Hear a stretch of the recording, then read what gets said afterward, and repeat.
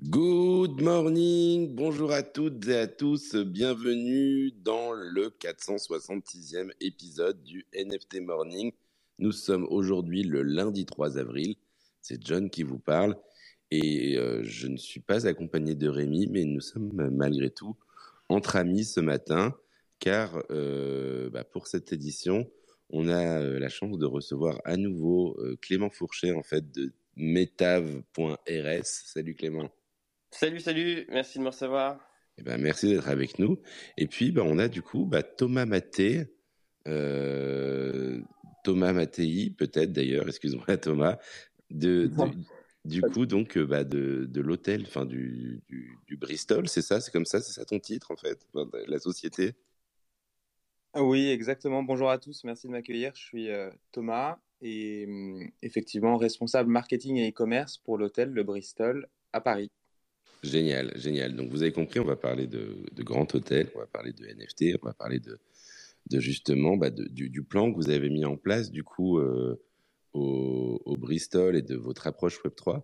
Est-ce que c'est vrai que on fait ça aujourd'hui aussi parce qu'on a de l'actualité chaude. Est-ce que peut-être Thomas, tu peux nous dire juste en résumé qu'est-ce qui se passe au Bristol avec les NFT en ce moment?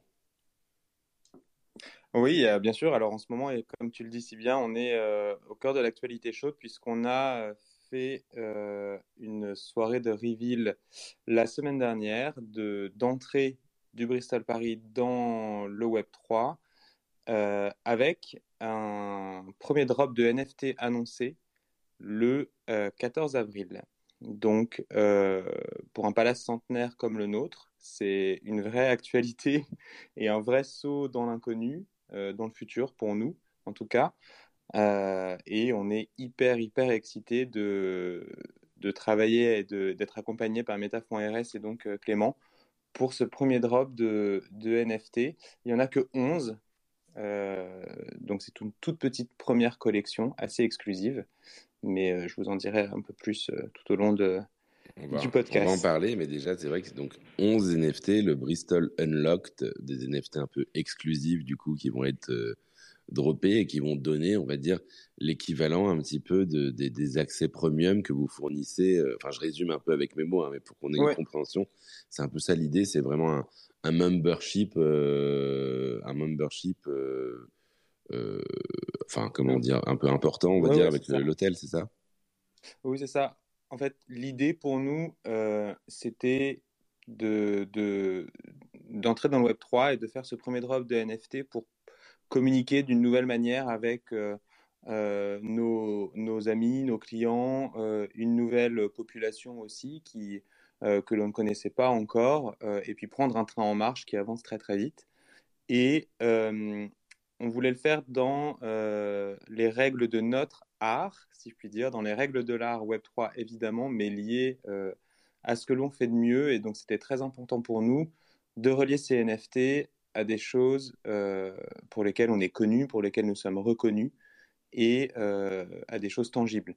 Je ne voulais surtout pas faire partie de cette mouvance des marques qui sortent des NFT à tour de bras parce que c'est la mode et parce que ça peut rapporter de l'argent. Nous, l'idée, c'est vraiment de mettre un premier pied dans l'eau pour prendre la température et puis se lancer au fur et à mesure. Et comme tu le dis si bien, effectivement, on voulait relier ces NFT à ce que l'on fait de mieux, c'est-à-dire l'hospitalité, c'est-à-dire l'expérience, c'est-à-dire le savoir-faire, l'excellence à la française.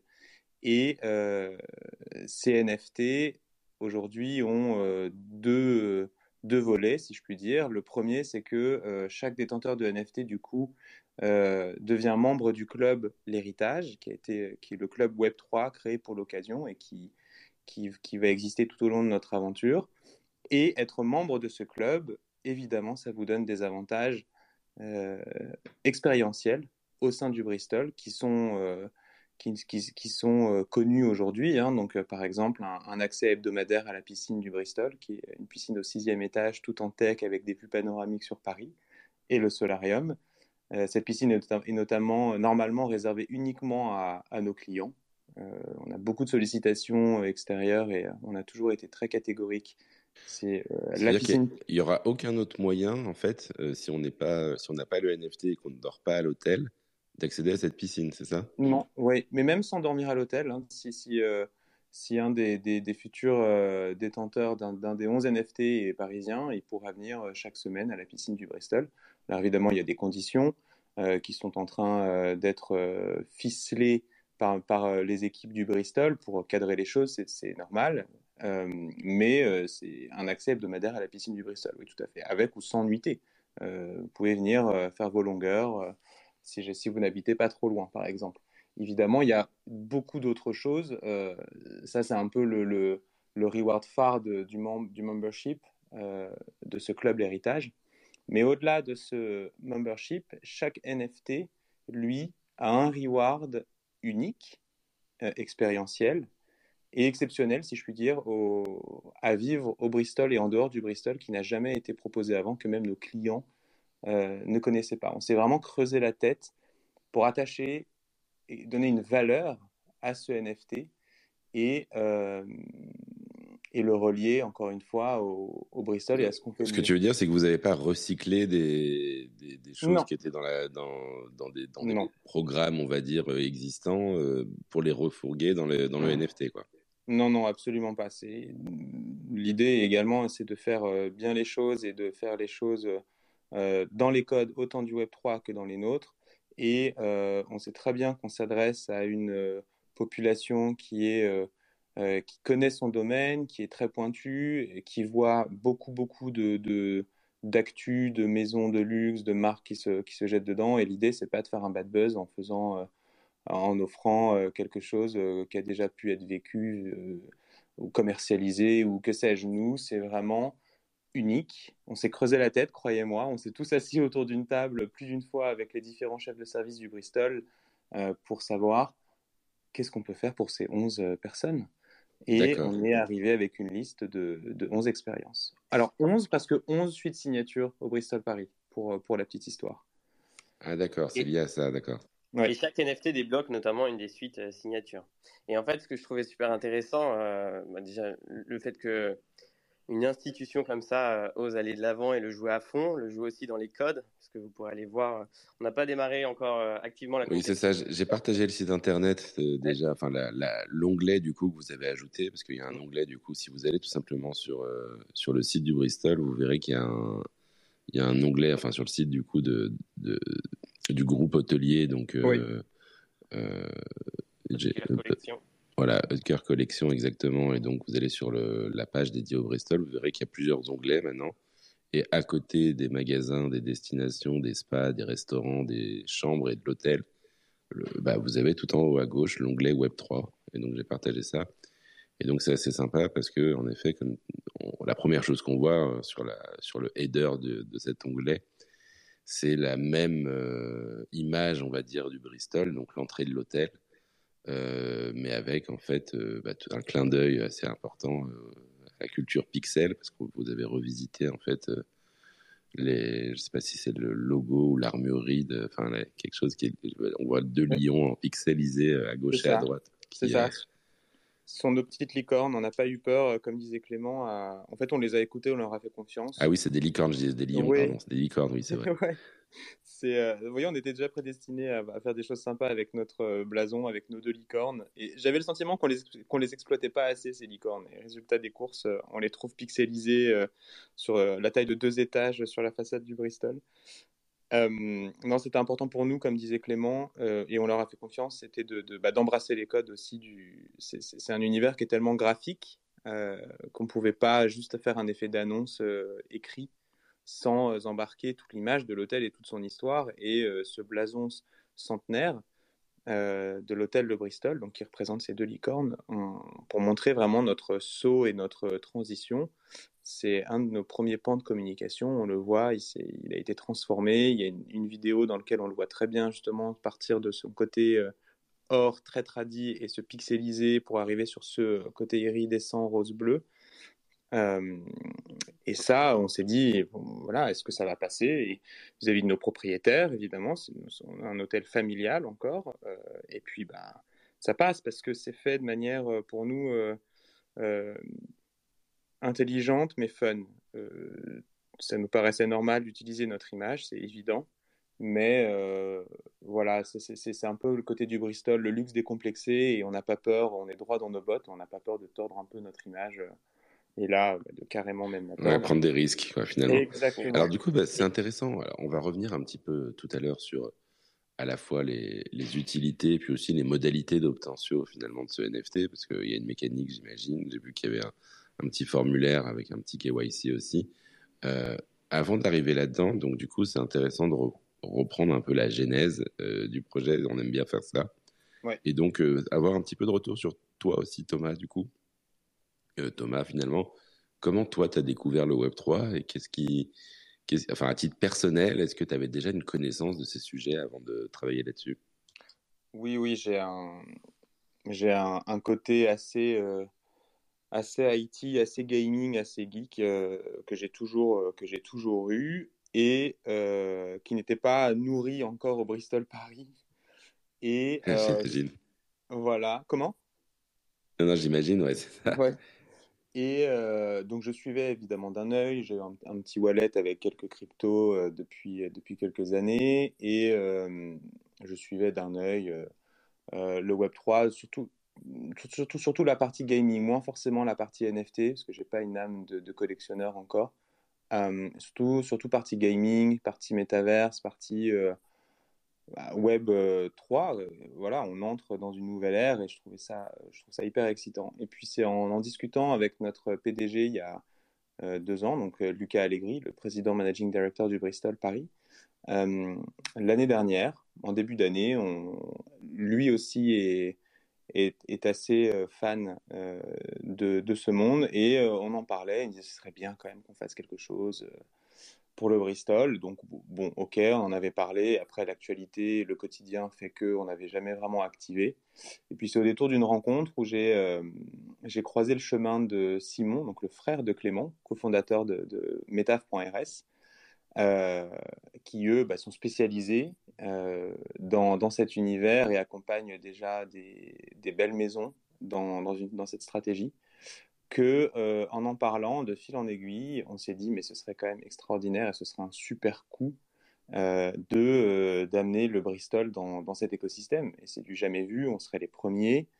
Et nous, d'un point de vue image, c'est super parce que on a, voilà, comme je vous le disais, on a un hôtel centenaire, on a un hôtel familial, on a un hôtel traditionnel, on est parisien, français, n'ayons pas peur des mots. Et on s'est dit, pour nous, de commencer une aventure dans le Web3 avec notamment ce premier drop de NFT, ça va secouer un peu notre image, ça va casser les codes de l'industrie hôtelière. L'industrie du hôtelière de luxe sur la place parisienne n'est pas la plus dynamique.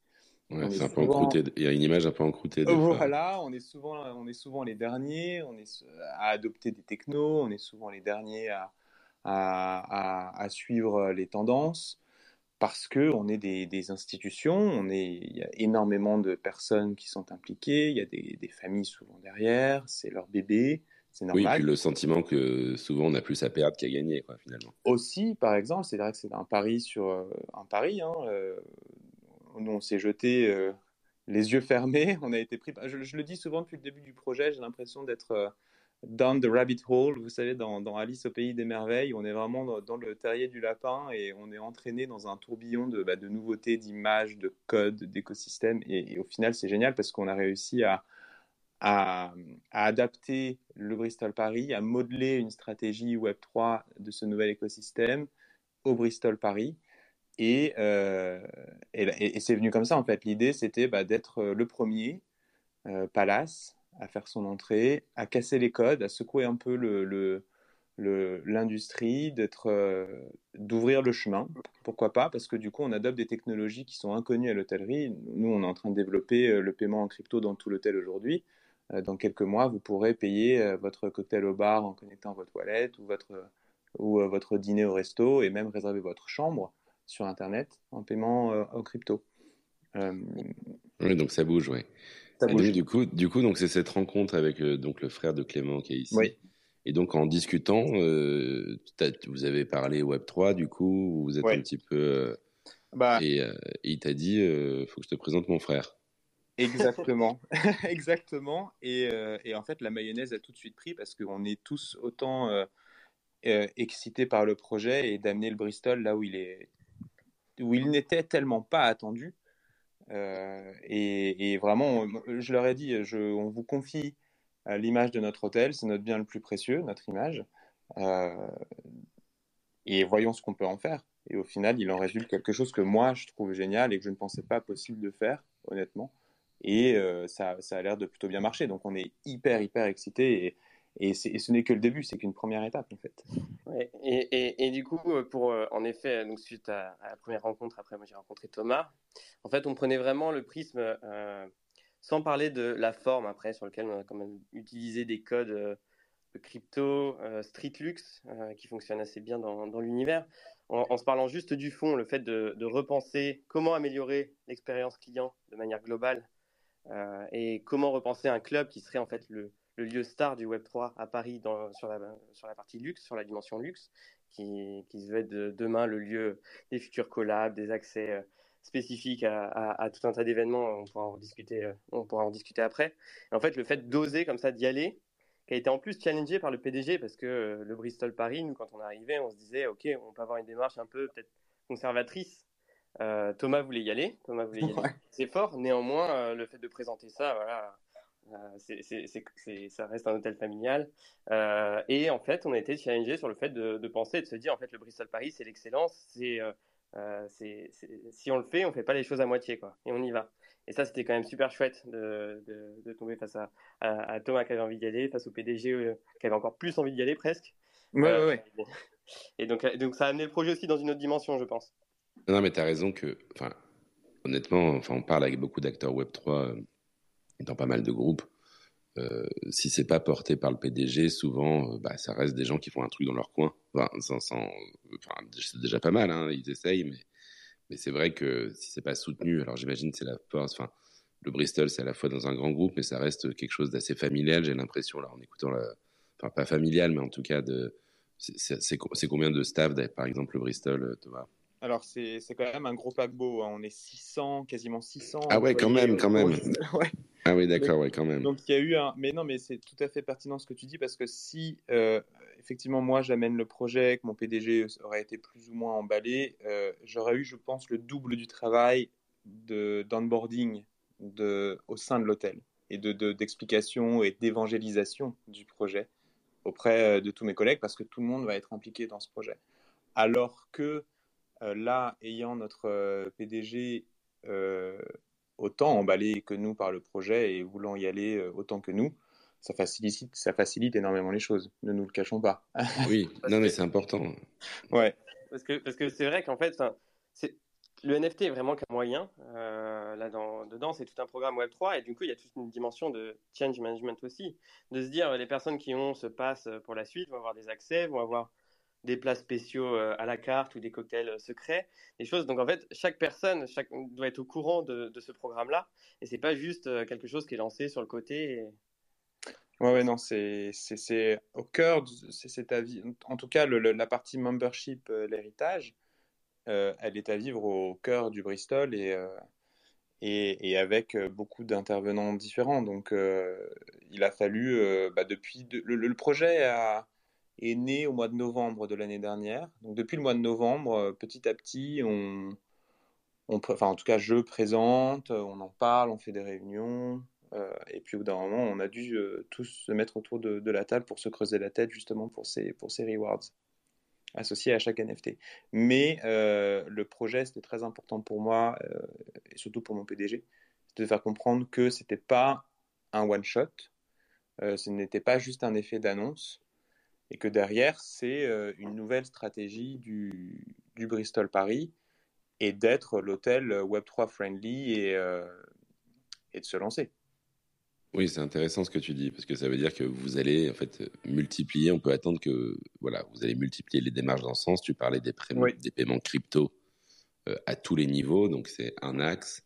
Donc, il y a le lancement de ce NFT. Donc, j'imagine demain, peut-être justement, avec Metav.rs, peut-être des expériences de Metav.rs ou autres. Tout à fait, tout à fait. Ce que j'aime dans ce projet, c'est que la porte est grande ouverte. Il y a un champ des possibles immense. Et ça, c'est ce qu'on fait que de se dire avec Clément, c'est que tout cet écosystème, c'est une boîte à outils, c'est un bac à sable et nous, on se jette dedans, entre guillemets, et on s'adapte et on crée. En fait, ce qui est hyper excitant, c'est qu'on crée. On part d'une feuille blanche pour le Bristol dans cet écosystème et vraiment on crée, on se creuse la tête et ça fait avancer beaucoup de choses. Par exemple, les paiements crypto, il y a énormément de techniques derrière pour accepter des paiements en crypto, surtout notamment au niveau de nos chambres. Encore un paiement dans un restaurant, c'est relativement simple, mais payer les chambres aujourd'hui sur le Booking Engine du Bristol, pour réserver votre chambre en ligne, ça nécessite beaucoup d'intégration vis-à-vis de nos logiciels de réservation de chambre, d'inventaire en direct. Il faut que le paiement remonte comme validé dans notre Property Management System. Tout ça, c'est des connexions qui n'existent pas. Et comme je vous le disais, nous, l'hôtellerie, on est souvent à la traîne. Et Dieu sait que dans ces logiciels, ils sont très très vieux. Donc on rencontre des vrais challenges d'intégration notamment.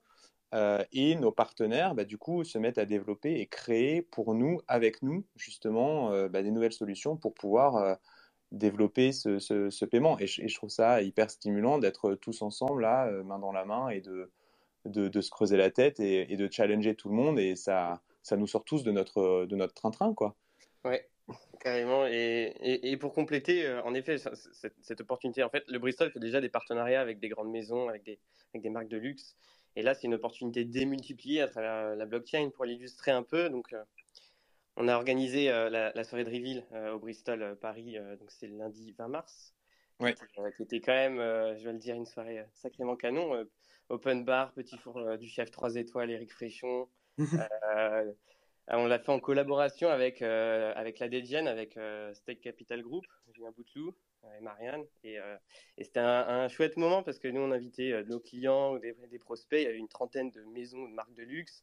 Il y avait pas mal de personnes de la tech dans une ambiance assez sympa pour faire le reveal, pour échanger. Et en fait, ça illustre un peu ce que, et Thomas, tu pourras certainement compléter, mais le positionnement que souhaite avoir le Bristol dans l'écosystème.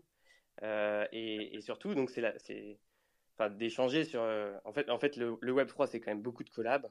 Il y a un positionnement dans l'hôtellerie de luxe pour faire des collabs avec des grandes maisons, des grands hôtels, le fait d'avoir des accès à des défilés, à des collections exclusives. En fait, c'est une super opportunité pour la suite. Oui, c'est tout à fait ça, Clément. Ce qui est génial aussi, c'est que nous, on est basé sur le Faubourg Saint-Honoré, on est au numéro 112, rue du Faubourg Saint-Honoré. Donc, on est voisin de toutes les belles maisons de couture et maisons de luxe européennes, et on fait déjà des partenariats ponctuels. Mais là, en rencontrant mes homologues et les contacts de Clément lors de cette soirée de reveal notamment, tout ce petit monde était rassemblé au bar du Bristol.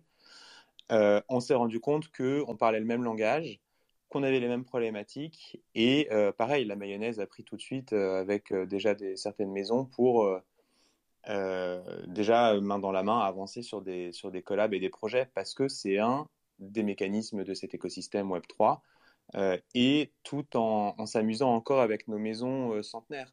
Donc c'est génial. Moi, de demain, je suis hyper excité de voir des mécaniques de gaming au Bristol ou de Miniverse. Enfin, il n'y a plus qu'à dérouler maintenant les projets, donc c'est top. À cacher un CryptoPunk potentiellement. Oui, bien sûr. Parce que je sais pas si tu es au courant, Thomas, mais il y a un petit jeu. John, si tu veux en dire deux mots. De quoi? Sur l'acquisition? Sur l'activation avec le CryptoPunk à gagner. Ah oui, ouais, bien sûr, ouais, oui, on organise une grande chasse au trésor justement qui s'appelle The Lost Wallet, qui est un grand défi qu'on a lancé pour l'instant un peu sous le radar, mais il y a beaucoup d'annonces là il y a encore une amplification là qui va avoir lieu à partir de mi-avril. Et en fait, c'est assez génial parce que en fait, l'idée c'est que toutes les semaines, tu as une quête qui est révélée avec une histoire qui se découvre. C'est l'histoire d'un grand collectionneur en fait qui qui meurt pour des raisons mystérieuses. Et toutes les semaines, tu en apprends un peu plus sur les raisons de sa mort et sur des indices, en fait, à chaque fois, pour savoir dans quel métaverse, dans quel univers aller, pour pouvoir trouver finalement le mot-clé de la seed phrase. Et donc, le but, c'est de trouver les 24 mots-clés de la seed phrase qui permettent d'accéder au wallet de ce CryptoPunk qui détient pas mal de perles, notamment un NFT mystérieux qui donne des accès à on ne sait pas à quoi, un CryptoPunk, et il y a une vingtaine de grands artistes qui ont contribué aussi. Enfin, il y a plein de trésors, et puis il y a pas mal d'autres métaverses qui ont mis des lends à l'intérieur. Donc ça commence à faire une sorte d'un vrai trésor, quoi, finalement. Et donc, en effet, il y aura peut-être des choses à faire ensemble là-dessus aussi, ouais, c'est sûr. Ah bah, ça, par exemple, moi, oui, j'adore. J'ai déjà envie de commencer la quête. Donne pas trop d'indices, Thomas. Faudra laisser les gens chercher. Ouais. Ah ouais, non, ouais, t'inquiète, ça va se corser en plus de plus en plus. Mais donc, non, mais ouais, il y a des choses à faire là-dessus, c'est sûr. Et je vois très bien cette logique de collab. Et c'est intéressant en fait ce que tu dis aussi sur le côté d'ailleurs du Web3 qui finalement qui facilite les collaborations avec d'autres grands groupes, disons qui viennent du monde du luxe traditionnel. Finalement, ça, ouais, vous êtes un peu tous dans le même bateau et vous dites, et puis vous avez en plus peut-être ce sentiment que il y a peut-être des marges de manœuvre de collab qui peuvent être, il y a quelques raccourcis, on va dire, qui peuvent être pris en termes de collab par rapport à des collabs traditionnels avec des marques, non? Exactement. C'est exactement ça parce que les marques que Metav.rs, enfin les contacts que Metav.rs nous a présentés et la DGen également, sont des personnes qui sont dans cet écosystème déjà ou qui ont déjà fait des premiers pas et qui comprennent les mécanismes, qui comprennent les codes et qui ont bien souvent l'aval de leur hiérarchie aussi, ce qui permet de manière plus, j'ai pas envie de dire fun, mais plus détendue, d'envisager des collabs et qui sortent complètement du cadre. Alors toujours rattachés à nos ADN et à ce qu'on fait de mieux, évidemment, et à ce pourquoi on est tous connus respectivement, mais dans un nouveau cadre, sur un nouveau terrain, avec des nouveaux leviers, des nouveaux mécanismes. Donc c'est top, parce que encore une fois, c'est de la créa pure. Ouais. Et puis c'est pour dire à quel point c'est un bac à sable. Donc le Bristol Paris qui est quand même déjà très gros et c'est 200 chambres avec la moitié de suites et des suites signatures, etc. Qu'un positionnement hyper luxe, palace parisien, fait partie du groupe donc Haute Collection. C'est 11 hôtels, c'est ça Thomas? Tout à fait, ouais, on a 11 propriétés. À travers le monde qui sont tous quasiment aussi beaux que le Bristol Paris. Donc en fait de se dire que ce premier chapitre ça ouvre derrière des perspectives de clubs plus globaux et d'aventures et de en fait voilà il y a encore beaucoup de choses à créer, on a pas mal de choses en tête mais il faut se dire qu'en effet c'est un premier pas et que ça peut être chouette pour la suite. Ouais. On sait qu'on est scruté là déjà. On est de par notre groupe, évidemment. On est un peu le cobaye et le précurseur. Bon, c'était ce qu'on voulait. Mais déjà, ça crée des synergies et des questions et des envies et de ah oui, pourquoi pas, etc. Donc ça, si on arrive à avoir les 11 hôtels du groupe onboardés dans une démarche Web3, c'est génial. Vous pouvez faire le tour du monde. Ouais. Avec en imaginant des mécanismes et des leviers super fun. Et puis au sein de l'hôtellerie aussi, ça fait déjà changer, bouger les choses. On a pris des appels et des commentaires de nos pairs qui sont mi-figue, mi-raisin, parce qu'il y a un côté peut-être jalousie aussi, c'est sûr, mais la majorité sont quand même hyper positifs et nous disent c'est génial, lancez-vous et on va suivre. Et pour rebondir là-dessus, on avait été contacté, on avait rencontré un autre palace qui était, donc on leur avait pas dit, c'était à l'époque avant le reveal, on leur avait pas dit qu'on faisait la collab avec le Bristol, on leur avait juste dit qu'on allait faire un cas dans l'hôtellerie de luxe. Et eux, ils étaient super preneurs parce qu'ils disaient c'est cool, ça va faire bouger les choses parce que moi, ma hiérarchie, elle n'est pas forcément ouverte. Moi, je souhaite mettre en place pas mal de choses. Donc je pense que tout l'écosystème au global va se pousser. Ça va être pour le mieux. Non, mais alors après, c'est toujours ça qui est intéressant. Et c'est aussi là, il y a peut-être une prime pour le Bristol. Il y a quand même pas mal de monde dans les groupes qui ont besoin de références, d'exemples avant de se lancer, en effet. Donc c'est là tout l'intérêt aussi de votre démarche, hein, c'est qu'elle est assez pionnière en effet dans le monde de l'hôtellerie. Donc vous n'avez pas attendu d'attendre que 3-4 autres hôtels se lancent pour le faire. Et donc, parce qu'en effet, une fois que ça devient, il y a un moment donné, on le sait, quoi, dans 2, 3, 4, 5, 6, 10 ans, ça va devenir un usage commun pour la plupart des grands groupes. Mais faire partie de cette première vague, c'est là aussi que c'est assez excitant parce qu'en effet, il y a tout à faire, tout à inventer, on ne sait pas où on va. Et c'est intéressant ce que tu dis sur la réception par les autres groupes. En effet, le monde est un peu sceptique, de toute façon, en général, sur le Web3 pour l'instant, parce que c'est nouveau. J'imagine qu'en interne aussi, hein, l'onboarding des collaborateurs, c'est quand même... oui. C'est pas évident quand même, j'imagine. Non, je confirme. Encore une fois, surtout dans notre industrie où on a une perméabilité au changement. Ouais, il y a un petit côté quand même, on a toujours fait comme ça depuis un siècle. Quoi, tout à fait. Vieille France, le service. Mais c'est ça qui fait le charme aussi de nos hôtels, c'est qu'on fait encore les choses de la belle manière, si je puis dire. Et la digitalisation et le e-commerce, j'ai beaucoup, c'est des challenges quotidiens qu'on me pose à l'hôtel. Parce qu'il y a un frein au changement qui est réel, parce que ça a toujours bien fonctionné jusqu'alors, effectivement, comme tu le dis. C'est la tradition, c'est le luxe à la française, c'est l'humain. L'humain est au cœur de notre métier. Donc, si vous arrivez avec des étendards, digitalisation, automatisation, avatar, Web3, intelligence artificielle. intelligence, voilà. Si vous voulez, moi, j'ai des levées de boucliers au quotidien au Bristol. Mais là où, et je remercie mes collègues, c'est que malgré tout, il y a une ouverture d'esprit qui est là et une intelligence qui est là aussi de voir que c'est un nouveau moyen d'atteindre une clientèle. C'est un nouveau moyen pour le Bristol de communiquer et surtout, c'est prendre un train en marche. Donc, maintenant, ça y est, c'est vu, je ne sais pas si c'est compris. Juste pour passer, c'est ça, sur le côté compris, c'est quoi on va dire, d'un côté, donc tu interagis avec, on va dire, le management de l'hôtel. Ouais. Donc, en effet, les différents directeurs qui ont contribué, qui, eux, doivent être sensibilisés, et après, eux-mêmes sensibilisent leurs équipes là-dessus, c'est ça? Comment t'éduques finalement? C'est quoi le premier niveau d'éducation que tu as fourni à toutes ces équipes qui connaissent rien du tout au Web3 pour leur dire on va rentrer là-dedans? Un lexique, déjà, un glossaire, et lors de nos... Tu m'étonnes.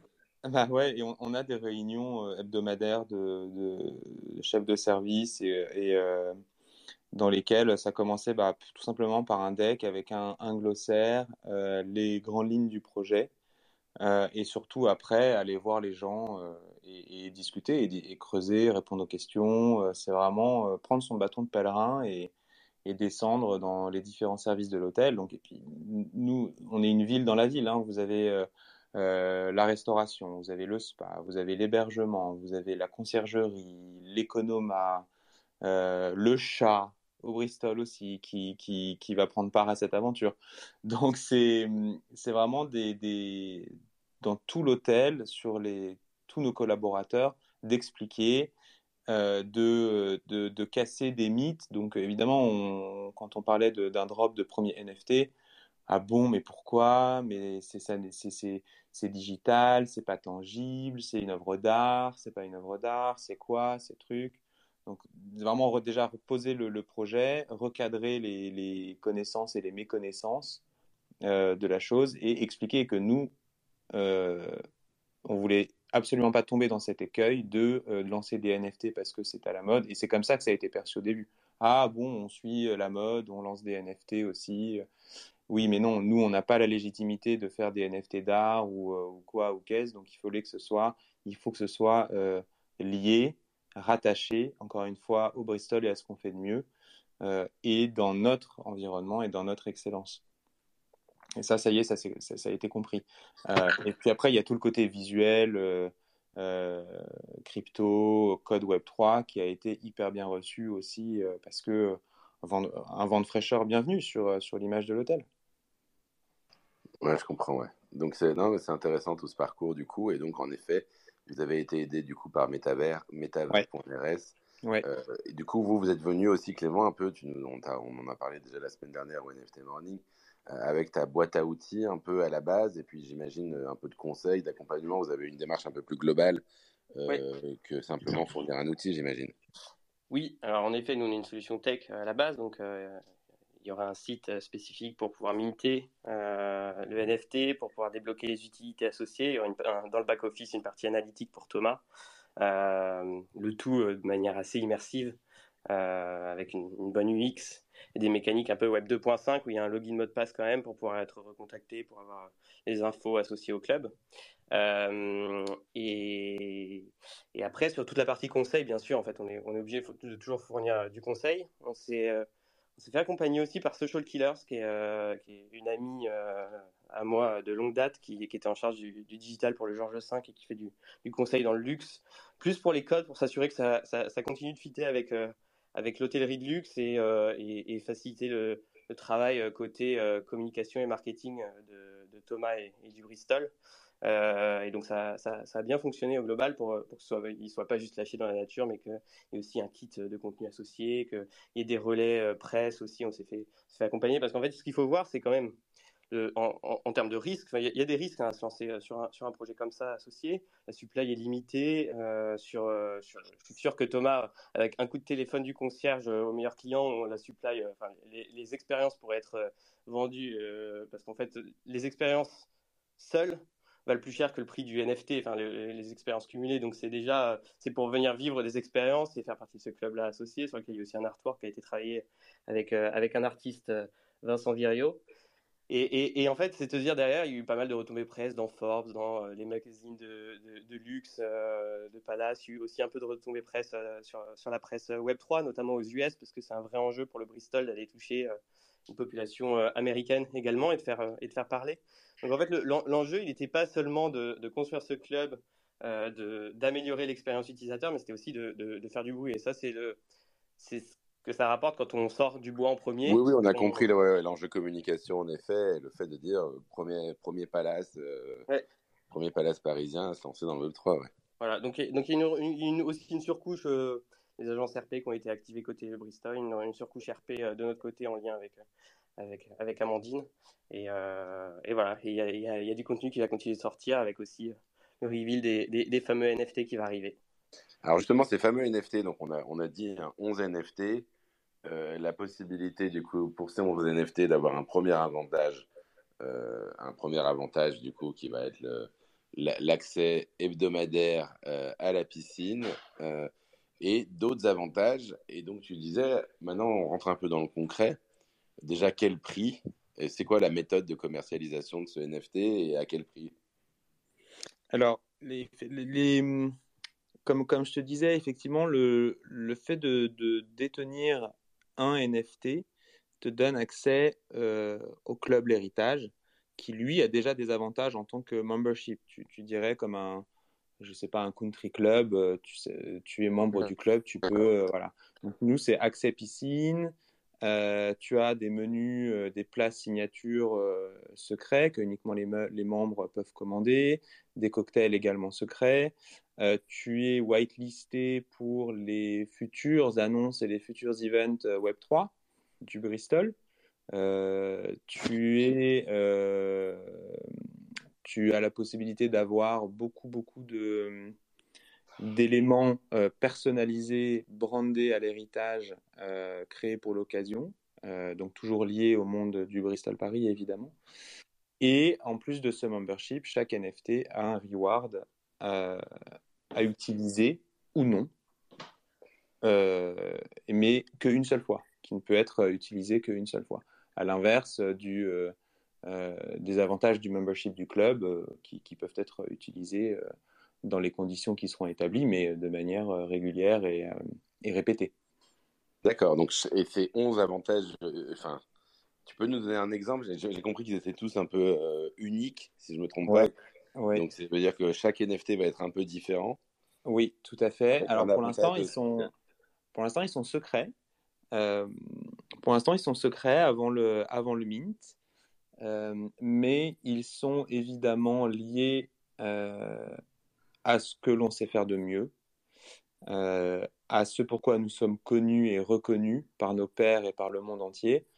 Je vous rappelle, au Bristol Paris, c'est le chef Éric Fréchon qui est depuis plus de 20 ans maintenant à la tête des cuisines du Bristol, qui cumule 4 étoiles à l'hôtel, 3 étoiles au restaurant Épicure, 3 étoiles Michelin donc au restaurant Épicure, 1 étoile à la brasserie le 114 Faubourg, donc ça lui fait en tout 4 étoiles au sein de l'hôtel. On est un palace centenaire, on est reconnu pour notre service familial, prévenant, mais à l'acmé du luxe, évidemment. On est connu pour nos connaissances, nos relations au sein du monde du luxe. Donc ce sont des expériences à vivre, évidemment, au Bristol Paris, mais également hors les murs du Bristol Paris. On a décidé d'étendre un peu certaines expériences hors les murs du Bristol, mais toujours en lien avec nos meilleurs ouvriers de France. On a beaucoup de MOF au sein du Bristol dans différents domaines. Donc les détenteurs seront au contact et immergés dans l'histoire et dans l'excellence du Bristol, dans les coulisses évidemment du Bristol aussi, quelque chose que personne ne voit normalement. On lève le rideau sur 100 ans d'excellence et de savoir-faire. Mais intrinsèquement, le reward ne sera connu qu'au moment du mint. Et alors, le prix du... Comment ? Vas-y, continue. Non, et le prix du NFT, il est évidemment en lien avec les prix du Bristol Paris. Vous avez, en plus du reward, évidemment, une nuitée qui est offerte. Donc, c'est d'accord, chaque NFT inclut déjà la nuitée et l'accès au club. Donc, en effet, oui. Dans une nuit au Bristol, j'imagine, c'est plusieurs... on n'est pas loin des 1 000 euros, j'imagine, ou je ne me rends pas compte. Mais alors, en entrée de gamme au Bristol, on est à 1 500 euros par 1 500 euros, très bien. Mais là, on parle des appartements les plus prestigieux de l'hôtel. On tourne plus au-delà de 10 000 euros par nuit. 10 000 euros la nuit, très bien. Et donc forcément, si le NFT inclut une nuitée, il va inclure, on va déjà être dans ces ordres de prix, j'imagine. Donc c'est quoi le prix du coup ? Clément, je ne sais pas si on peut déjà le communiquer. Il a leaké, donc je te laisse communiquer dessus si tu souhaites. Alors, on est aux alentours de 15 000 euros, donc 9 ETH. 9 ETH. Okay. Très bien, 9 ETH pour 11 personnes. Voilà. Donc, en effet, 15 000 euros, comme tu disais, voilà.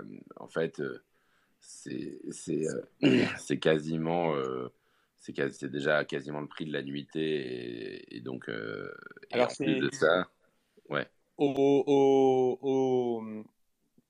vu des appartements qui seront proposés pour les nuitées, en fait, on est en dessous du prix d'une nuitée simple, sèche au Bristol, dans ces appartements-là. Mais voilà, on ne voulait pas, nous, pousser le bouchon trop loin en termes de prix. On est nouveau, on est newcomers. Metav.rs nous avait expliqué aussi la situation du marché en ce moment. Donc, on s'est dit, on a fait au plus juste, en compte tenu du marché et de nous, notre prix, de nos prix, quoi, tout simplement. Mais on est quand même en deçà de ce que normalement coûterait ne serait-ce que la nuit au Bristol. Mais les expériences à vivre, de toute façon, sont, comme on dit, money can't buy. Donc, c'est pas quantifiable, de toute façon. Et en fait, il faut voir, en effet, avec ces expériences uniques, inaccessibles en temps normal, c'est certain que, comme je le disais tout à l'heure, si le concierge appelait les clients réguliers de Bristol ou autres, les personnes seraient les premiers à vouloir aller dessus. Et là, l'idée, c'est d'avoir rajouté une autre mécanique pour aussi aller toucher une autre audience, une autre population, et associer toute cette notion de club, et que ce ne soit pas juste une expérience et un one-shot. Oui, c'est ça. Nous, la volonté, comme je disais tout à l'heure, c'est de faire du Bristol un hôtel Web3 friendly et avec tout au long de l'année et des années futures des activations, des événements, de faire un QG pour pour cette communauté. Bien sûr. Non, mais c'est très clair. Et du coup, en effet, donc 11 NFT. Donc, c'est pour ça aussi voilà, qu'il y a une certaine rareté, évidemment. Hein. Vous n'êtes pas de la montée dans une logique de faire une collection de 10 000, de 10 000 NFT qui donnait voilà, quelque chose qui aurait dilué finalement la valeur de ce que vous faites. Et donc, c'est plus en cohérence. Enfin, l'idée, c'est de voilà, à la fois rentrer dans le Web3 et rester en cohérence avec votre clientèle qui cherche en effet des expériences extrêmement haut de gamme. Oui, et au-delà de rester en cohérence avec notre clientèle, c'est de rester en cohérence avec notre monde, notre univers. Nous, on était très, très à l'aise et droit dans nos bottes aussi. On pouvait pas, ça n'aurait pas eu de sens à faire des NFT à 1000 euros, quoi, tout simplement. C'est pas ce que l'on fait. Nous, notre cœur de métier, c'est l'excellence et ça a un prix, tout simplement. Bien sûr. Et donc, du coup, donc là, le lancement, donc, vous allez faire, enfin, j'ai vu sur votre site, donc, en allant sur le site qu'on a partagé, donc, on peut se préinscrire pour une Allo List, c'est ça? Ouais, donc il y a en effet un formulaire à remplir avec un KYC qui est demandé en préalable parce qu'on est sur un montant important et donc on souhaite vérifier l'identité des personnes et s'assurer que ce soit que des personnes sérieuses pour m'imiter. On a aussi voilà, quelques éléments qu'on partage c'est aussi un peu du bouche à oreille à notre soirée, à la soirée de reveal. Voilà, il y avait pas mal de personnes intéressées par les NFT. On diffuse quelques petits éléments en plus, de manière assez confidentielle. Donc oui, il y a une whitelist, une allo-list qui est disponible sur le site du Bristol directement. Donc vous pouvez aller sur le site, cliquer sur l'onglet et le remplir. Et puis après, ce sera au plus rapide. D'accord, donc c'est au plus rapide. Ensuite, enfin, on redonne la date, donc c'est le combien d'avril déjà? C'est le 14 avril. 14. C'est ça, donc il faudra le 14 avril, donc ça sera mis à disposition parmi les gens qui sont sur la liste pour pouvoir inviter directement le NFT, c'est ça? Ouais, c'est ça. Et à noter qu'il y a aussi des petites mécaniques, mais on n'en révèle pas trop. Quand on est membre du club, après on reste membre du club. Il y a des mécaniques comme ça qui sont assez intéressantes à Mais du coup, travailler. ça veut dire quoi? Ça veut dire qu'on est membre du club à vie, par exemple? Alors, c'est pas à vie, c'est sur une durée longue, mais c'est-à-dire que même si après on n'a plus le NFT, s'il a été de passage, ça débloque aussi des choses. Ouais, j'en dirai pas plus sur le sujet parce qu'on va Non, arriver mais là. parce que j'imagine que vous avez des réflexions par rapport à votre mécanique classique de membership qui, j'imagine, est annuelle ou quelque chose comme ça. Et là, finalement, ça a une autre forme de membership, j'imagine, non? Ouais, bah en Ouais. effet, on réfléchit enfin, en fait, comme je le disais, en fait, c'est une nouvelle forme de membership parce qu'on est en effet dans cette excellence à la française, dans cette notion de club privé, pour avoir des accès à des collections, avoir des accès aussi à des événements. Enfin, c'est quand même au global quelque chose de nouveau, un positionnement qui est assez nouveau et c'est super intéressant à travailler. Donc, vous êtes encore en réflexion là-dessus. On a des éléments, mais en fait, on révèle petit à petit. Ouais, non, tout est. Alors, c'est là où C'est calé déjà, mais vous allez communiquer plus tard. Voilà, c'est ça. C'est là où nous, le côté du coup très tradi rejoint, c'est que de notre côté au Bristol, faut que tout soit ultra ficelé et ultra backup et qu'on soit avant toute communication claire et backée, ce qui est le cas évidemment parce que maintenant on est quand même très proche des dates clés. Mais effectivement, on en garde sous le coude pour en révéler petit à petit jusqu'à la date du mint. Mais non, nous, toutes ces problématiques-là qui étaient nouvelles pour nous, on les a évidemment couchées sur le papier, on s'est creusé la tête sur comment ne pas en faire trop pour ne pas casser les codes et le côté fun et libre du projet, mais malgré tout se baquer parce que nous, il y a énormément d'intervenants derrière aussi. C'est le Bristol Paris, c'est des choses à vivre dans l'hôtel, donc ça peut pas être la porte ouverte à n'importe quoi, tout simplement. Ouais. Et puis, et en effet, enfin, quand on lance un projet comme ça, toute la notion de brand equity est le plus important. Donc, l'objectif, il est de ne pas décevoir les personnes qui récupèrent, faire en sorte que les expériences soient vraiment incroyables associées, que ça vive sur du moyen long terme. Donc c'est le début, mais voilà. On révèle petit à petit aussi. On garde un peu de mystère, un peu de secret. D'accord, bon, on va pouvoir suivre ce mystère. C'est vrai que c'est important alors, sur ce type de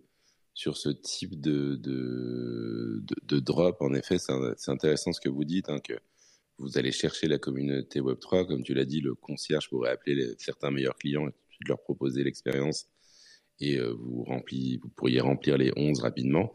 Là, il y a un peu plus de challenge malgré tout, parce que c'est vrai que je pense que la communauté Web3, on va dire sur du très haut de gamme, on a vu l'expérience Punk et Tiffany's qui a très bien marché par exemple, mais c'était un objet de collection malgré tout, ou quelque chose voilà qui pouvait aussi, qui était à la fois quelque chose d'égo et à la fois un peu une forme d'investissement pour les détenteurs de CryptoPunk. Sur du très très, je sais pas si vous avez certaines références, on va dire dans le luxe, dans le luxe ou dans le haut de gamme vis-à-vis du Web3. Associé à ce prix-là et sur venir vivre des expériences associées, on n'en a pas. Et en plus, en effet, on pourrait Le se dire Tiffany, c'était 30 Ethers, je crois, le NFT, donc c'était important, mais c'est vrai que c'était différent comme expérience. Yes. Et qu'il y avait aussi en effet ce côté un peu statut social, le fait de le porter et autres. Là, on est dans l'excellence à la française et le côté un peu confidentiel, même si on détiendra après ce NFT et qui restera dans le wallet associé. Etc. Il y a aussi cette notion de statut social et de marqueur social. C'est vraiment pour venir aussi débloquer des expériences et faire partie de ce club. Et cette notion un peu de confidentialité, et Thomas, je parle sous ton contrôle, hein, c'est comme d'habitude. Mais en fait, on aurait pu se dire qu'on allait activer plein d'influenceurs pour faire du bruit au maximum, mais on est plus à aller toucher des médias spécialisés luxe, quelques presse crypto, mais c'est pas voilà, l'idée c'est pas de surpromettre, de survendre et de massifier la communication.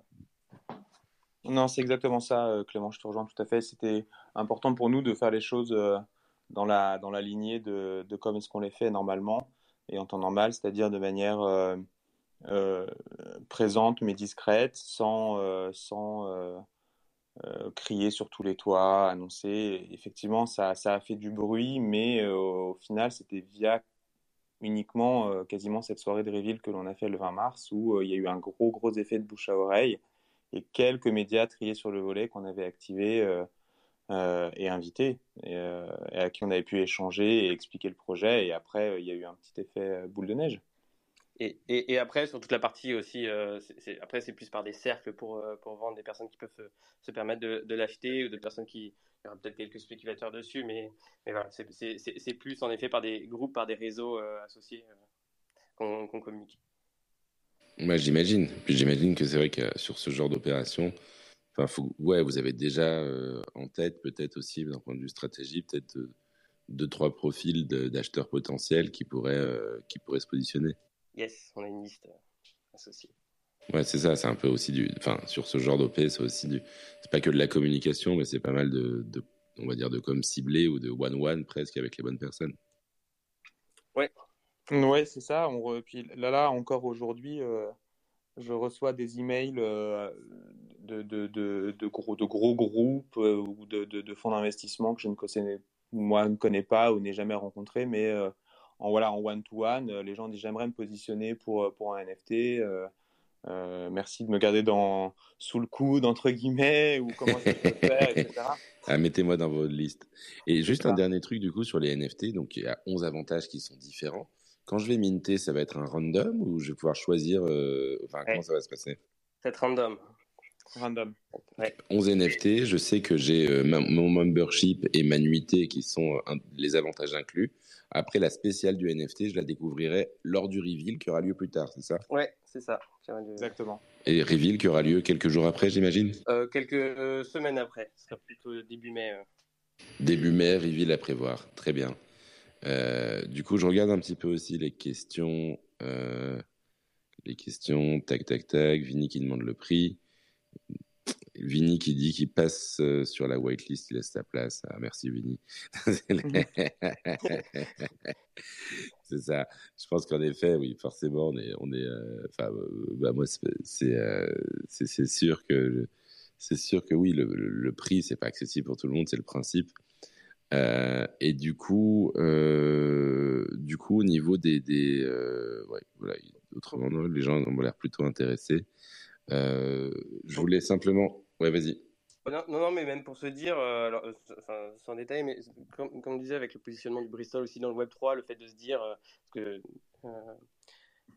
plus pour Thomas, John est super impliqué, notamment à travers la NFT Factory, à travers plein de projets et autres, des ventes aux enchères avec une partie caritative associée, des ventes aux enchères, je parle de NFT, le fait de se positionner, c'est aussi des choses qui sont très Oui, intéressantes. non, mais il y a plein de choses à faire, j'imagine. Non, c'est sûr. Et puis j'espère en effet vous voir. J'espère vous voir du coup à différents endroits du Web3, à la Factory en effet, ou peut-être même à Lisbonne lors de la Non-Fungible conférence. Mais je pense qu'il y a en tout cas, c'est une très bonne, c'est très intéressant et je pense que c'est une approche à suivre. Il y a une autre question qui vient de tomber de Raphaël Gricot. Quelle est votre approche sur le secondaire, notamment vis-à-vis du KYC? Alors, dans tous les cas, en fait, donc les personnes pourront l'acheter sur le secondaire, sur une marketplace du marché, et après devront se reconnecter pour débloquer les utilités associées et débloquer le pass sur l'environnement Metav.rs. Alors, ce sera sur le site. D'accord. Site Donc n'importe qui peut l'acheter, mais pour pouvoir l'utiliser, il va falloir s'identifier. Ouais. Ok, très bien. Oui, de toute façon, en passant une nuitée, vous avez besoin des informations de base, du passeport et d'autres informations. De toute façon, oui. C'est là où le digital rejoint le physique, c'est que, étant donné que c'est relié au Bristol, il y a des expériences au Bristol, nous, on est obligé de savoir déjà qui est-ce qu'on peut accueillir, si la personne est vraiment owner du NFT. Et puis, et pour vivre, nous, on doit connaître nos clients pour mieux s'adresser à eux. C'est normal. Très bien. Très bien. Et donc ensuite, en effet, c'est sur le site Metav.rs que les gens vont se connecter pour réclamer leurs expériences. Alors, c'est sur le site, ce sera brandé le Bristol. Nous, on est une solution marque blanche, on n'existe pas pour l'utilisateur final. Oui, pardon, c'est le portail, donc ça sera directement sur l'URL du Bristol avec l'environnement de marque du Bristol, mais en fait, ça sera votre techno qui est derrière. Ouais. Très bien. Bah, écoutez, c'est super intéressant et j'ai hâte de savoir comment va se passer cette expérience et de voir comment. J'imagine que oui, en effet, ça peut être. C'est un coût intéressant et ça peut devenir important même dans la sphère US, comme vous le dites. Je pense qu'il peut se passer pas mal de choses. Donc, j'ai hâte de suivre ça et je voulais vous remercier, Thomas et Clément, d'être venus ce matin. Et simplement aussi pour les gens qui nous écoutent, vous dire que vous pouvez retrouver le NFT Morning toute la semaine. Demain, on reçoit l'artiste Félix qui est avec nous dans la room d'ailleurs. Et mercredi, on reçoit Télépop Music. Donc voilà, si vous avez... je crois que c'était il y a une quinzaine d'années, ils ont fait parler d'eux pas mal et donc ils se lancent aussi là avec Danae sur des nouveaux projets, donc ça va être sympa. Et donc voilà, tout le programme va être révélé tout au cours de la semaine. Mais en tout cas, c'était pour vous remercier d'être venus ce matin.